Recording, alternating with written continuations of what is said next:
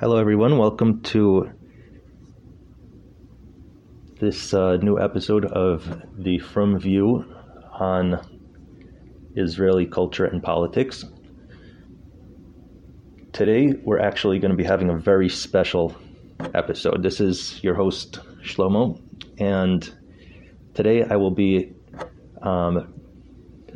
joining us on the line is my dear friend, Chaim Weizmann from Israel. No relation to the first president of Israel, even though it is pretty cool that he shares the same name. So we're going to talk about the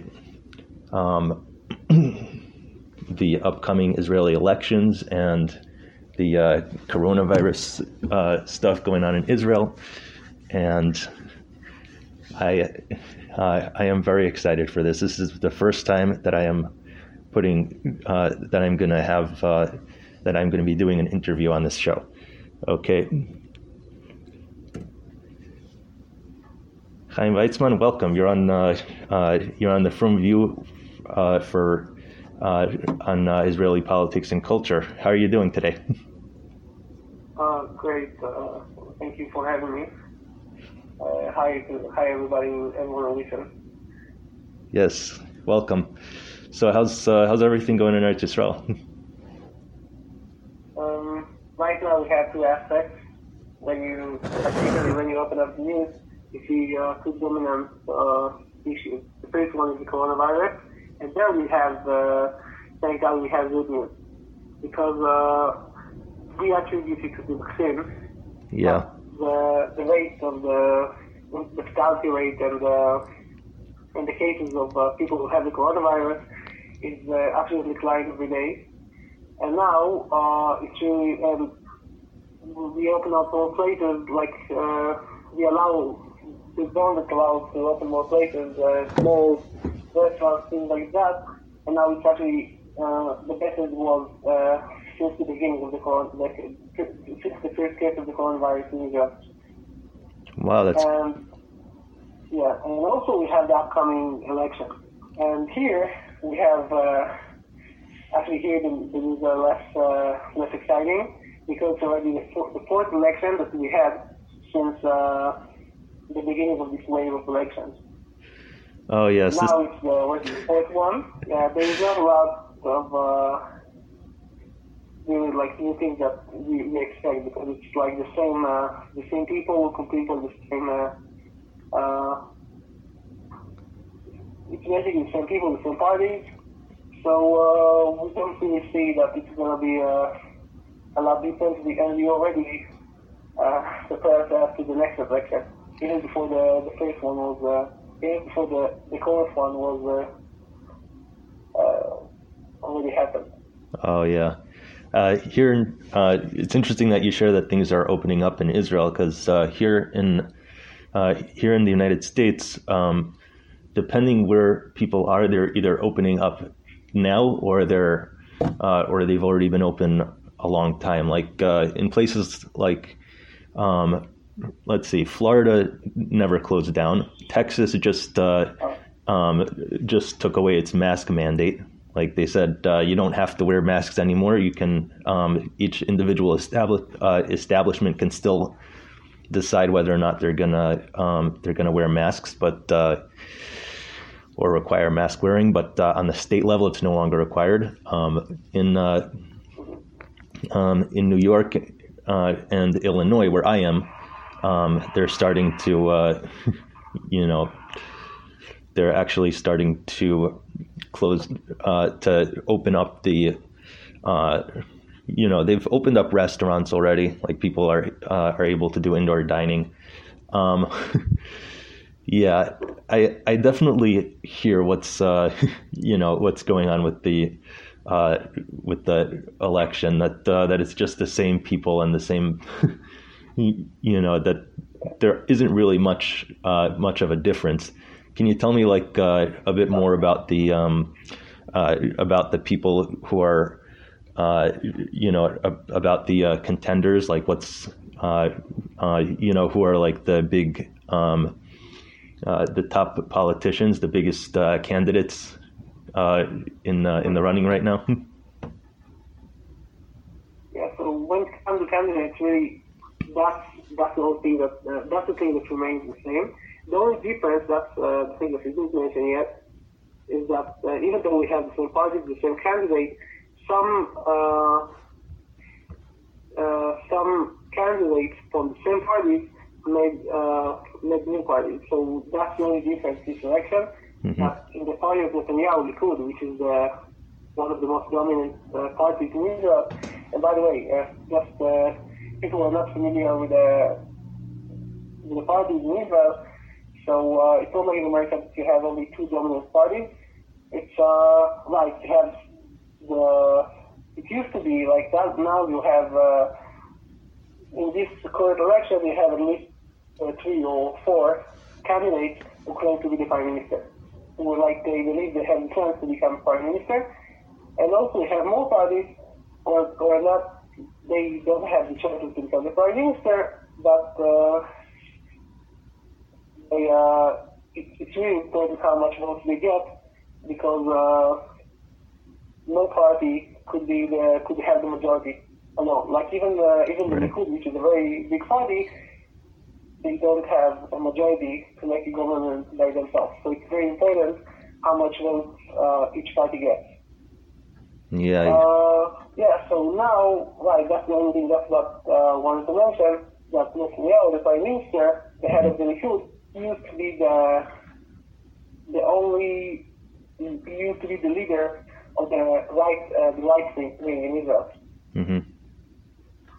Used to be, the leader of every party that identifies itself as right wing used to have like an alliance with him. So every time they try to make up the government, you would have all the parties that identify themselves with the right wing. But now the right wing bloc, in other words. What? The right wing bloc, in other words. Yeah, right, exactly. Now you have 2 new candidates. One of them broke up from Likud just in this election, and he also claims to be the prime minister. He actually gets a lot of votes, and he doesn't want to sit together with Netanyahu. They have animosity for a long time, even when they were in the same party in the past. His name is Gideon Saar. He was in a party that's called Tikva Hadasha, New Hope. Oh, wow. And they have some personal, I don't know exactly how it works, but they have some personal friction between them. Even when they were in the same party, he tried to counter the Likud party to win it, but because he didn't manage, because all of the other members of the party were loyal to Netanyahu, so they opened up its new party, and some say that he does have the chances to actually become prime minister. So now, that's the only development that could be different this election. But otherwise, it's all the same candidates, same parties, and nobody from outside the opening party, as far as I know. So we're looking forward to see what's going to happen.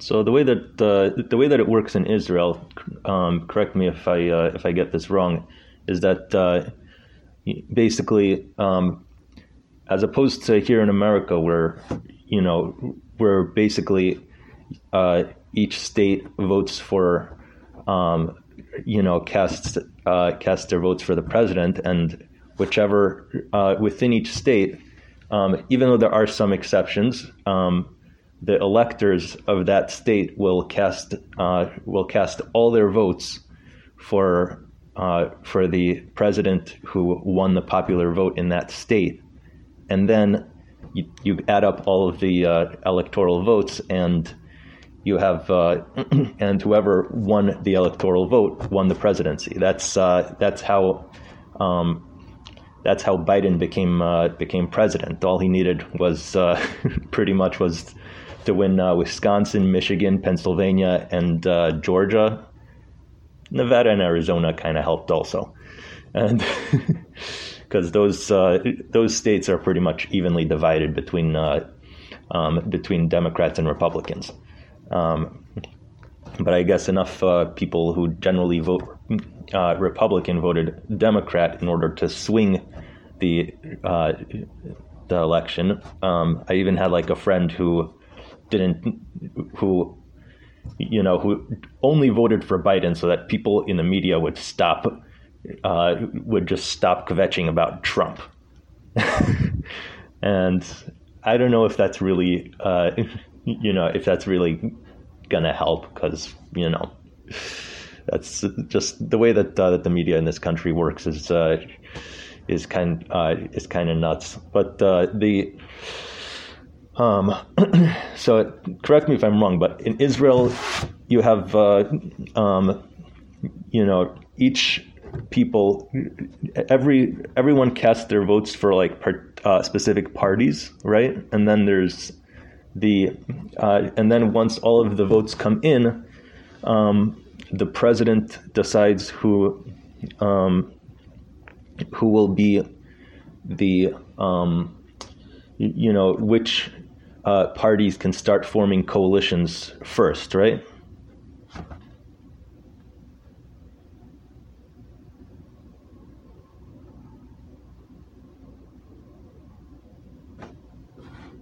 Chaim, you still there?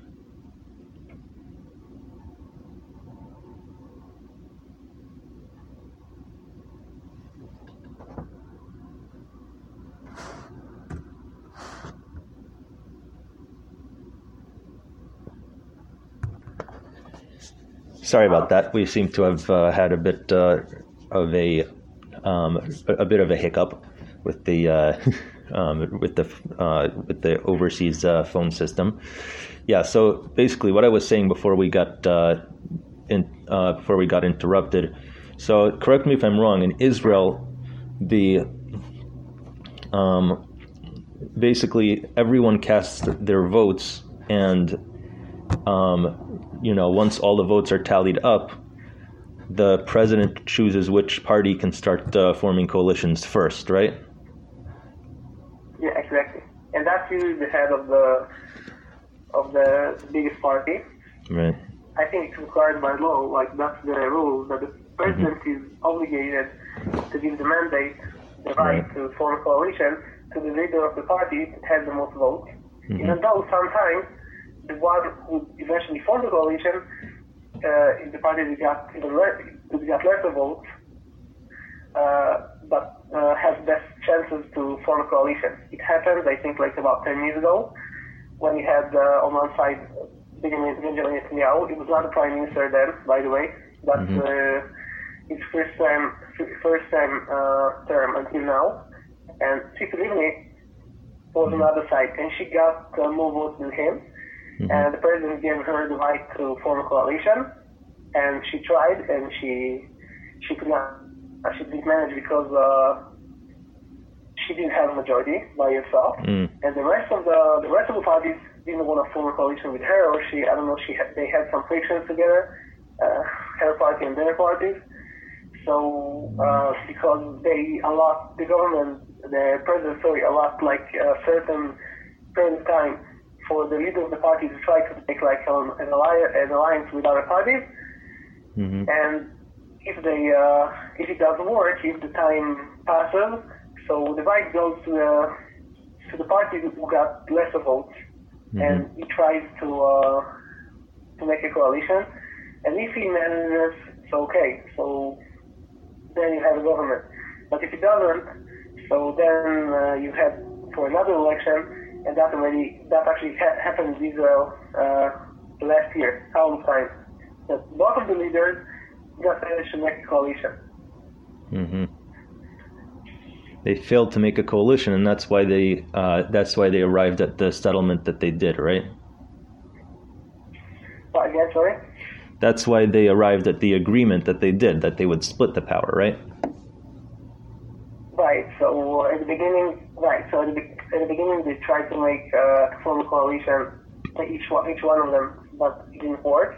And then, they made what's called Israel a unity government, right? They were what? A unity government, right? Yeah. like a unity government, and they tried, even though Netanyahu and the other one, Benny Gantz, they stood on both, like Netanyahu was the leader of the right wing, and Gantz was more identified with the left.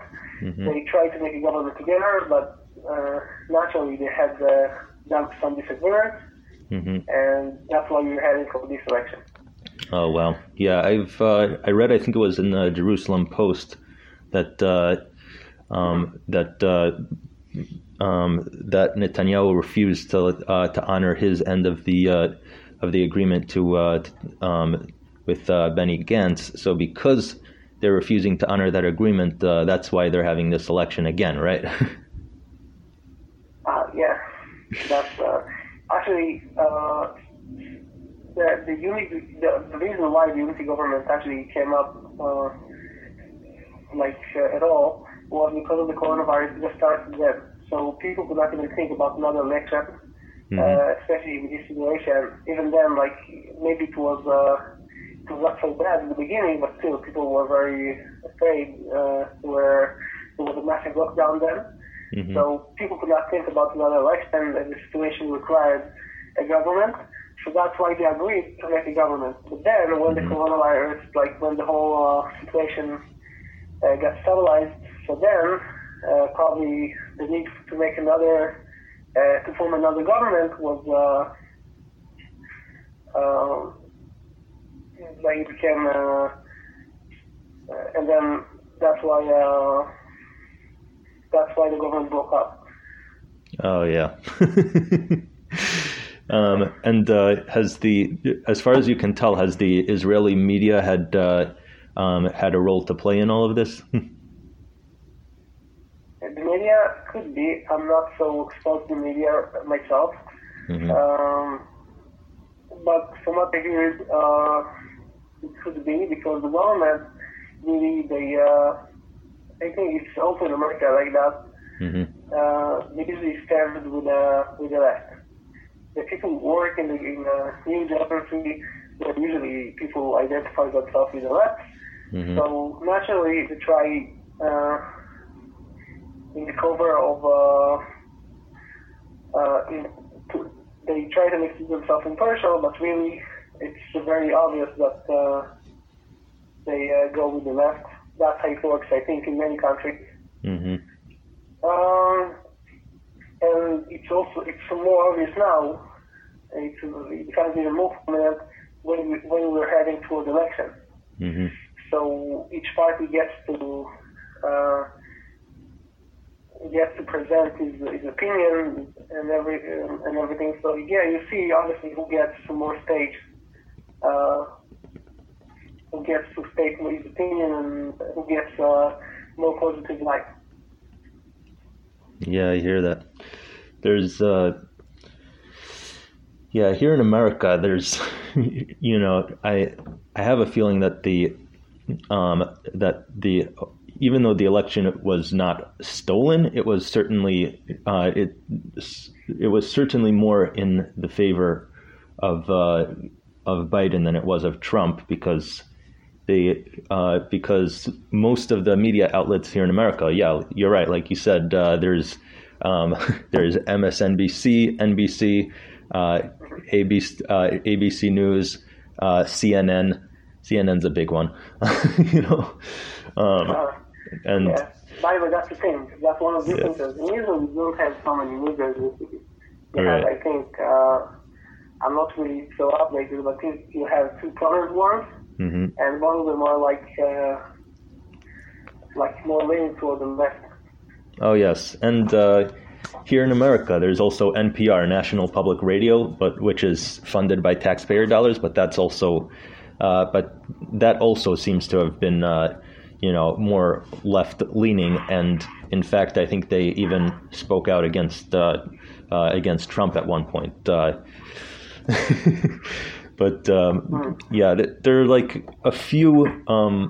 There are a few conservative news outlets here in America. There's Fox News, there's Newsmax, I think One American News Network also, and also obviously there's the Daily Wire, which is Ben Shapiro's company.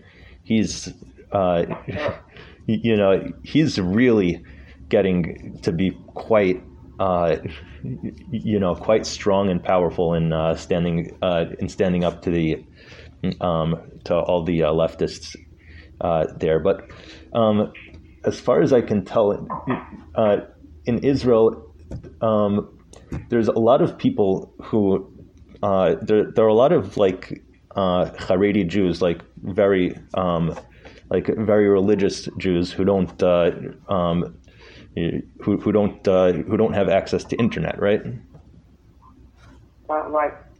And a lot of them won't even vote. Yeah, there's actually internet that's designated for Haredi people, but really, right. Usually most of the Haredi prefer not to use internet at all. Right. People who work in certain things that don't require access to internet, they have this special designated internet with the filter and everything. But the ones who don't really have need for it, they prefer not to use it. I think even the ones who supply this special internet, they state that it's not designated for entertainment. Yeah, I hear that. And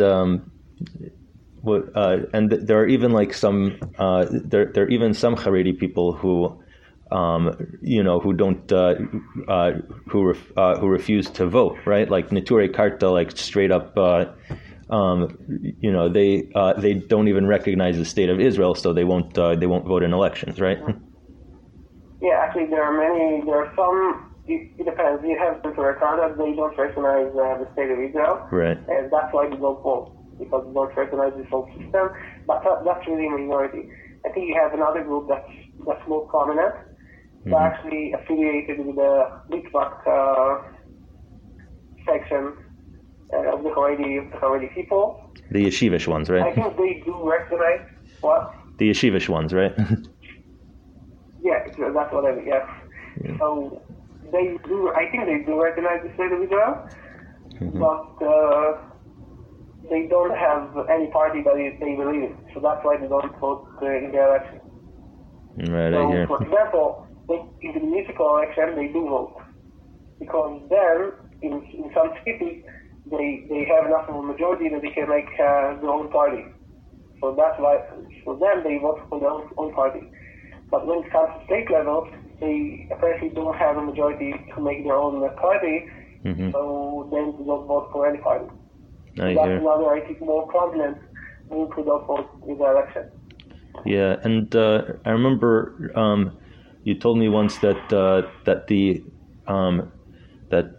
in Israel elections are held for what do you call it, for the Knesset and for municipal governments, correct? Exactly. Yeah, it's not really government. It's more a municipal body that's comprised of the mayor and also some parties really that it's similar to the form of the government, of the coalition government, but it's not really the same.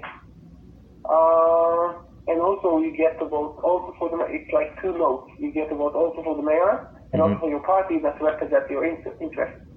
Usually the mayor himself has a party of his own, but not everyone votes for this mayor.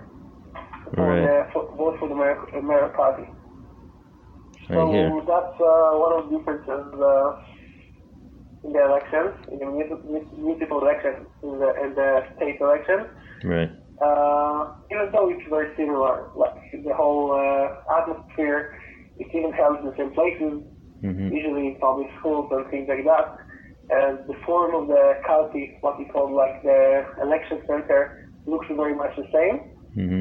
So it has it's got the same atmosphere, the election atmosphere, and it also has in the same day, meaning that all the cities and the councils, regional councils, hold the elections on the same day. Oh wow! Okay. So it's really held on state level, but each city votes for its own party and its own mayor. Wow, that's very interesting. All right, so I must say it has been an absolute pleasure to have you on here. Thanks. Thank you very much for calling. Thank you for having me. I've been listening to your podcast, and it's really a pleasure for me to be in one of them. Well, that does it for today's episode of From View on Israeli culture and politics. Before Chaim left, before he hung up, I asked him if he could possibly join us again for another episode after the election, and he agreed. So I am very much looking forward to it. This is going to be absolutely amazing. I've learned a lot from this from today's episode. From my conversation with Chaim, and I'm very grateful that he came on. Thanks for listening, everyone, and I will see you all next time.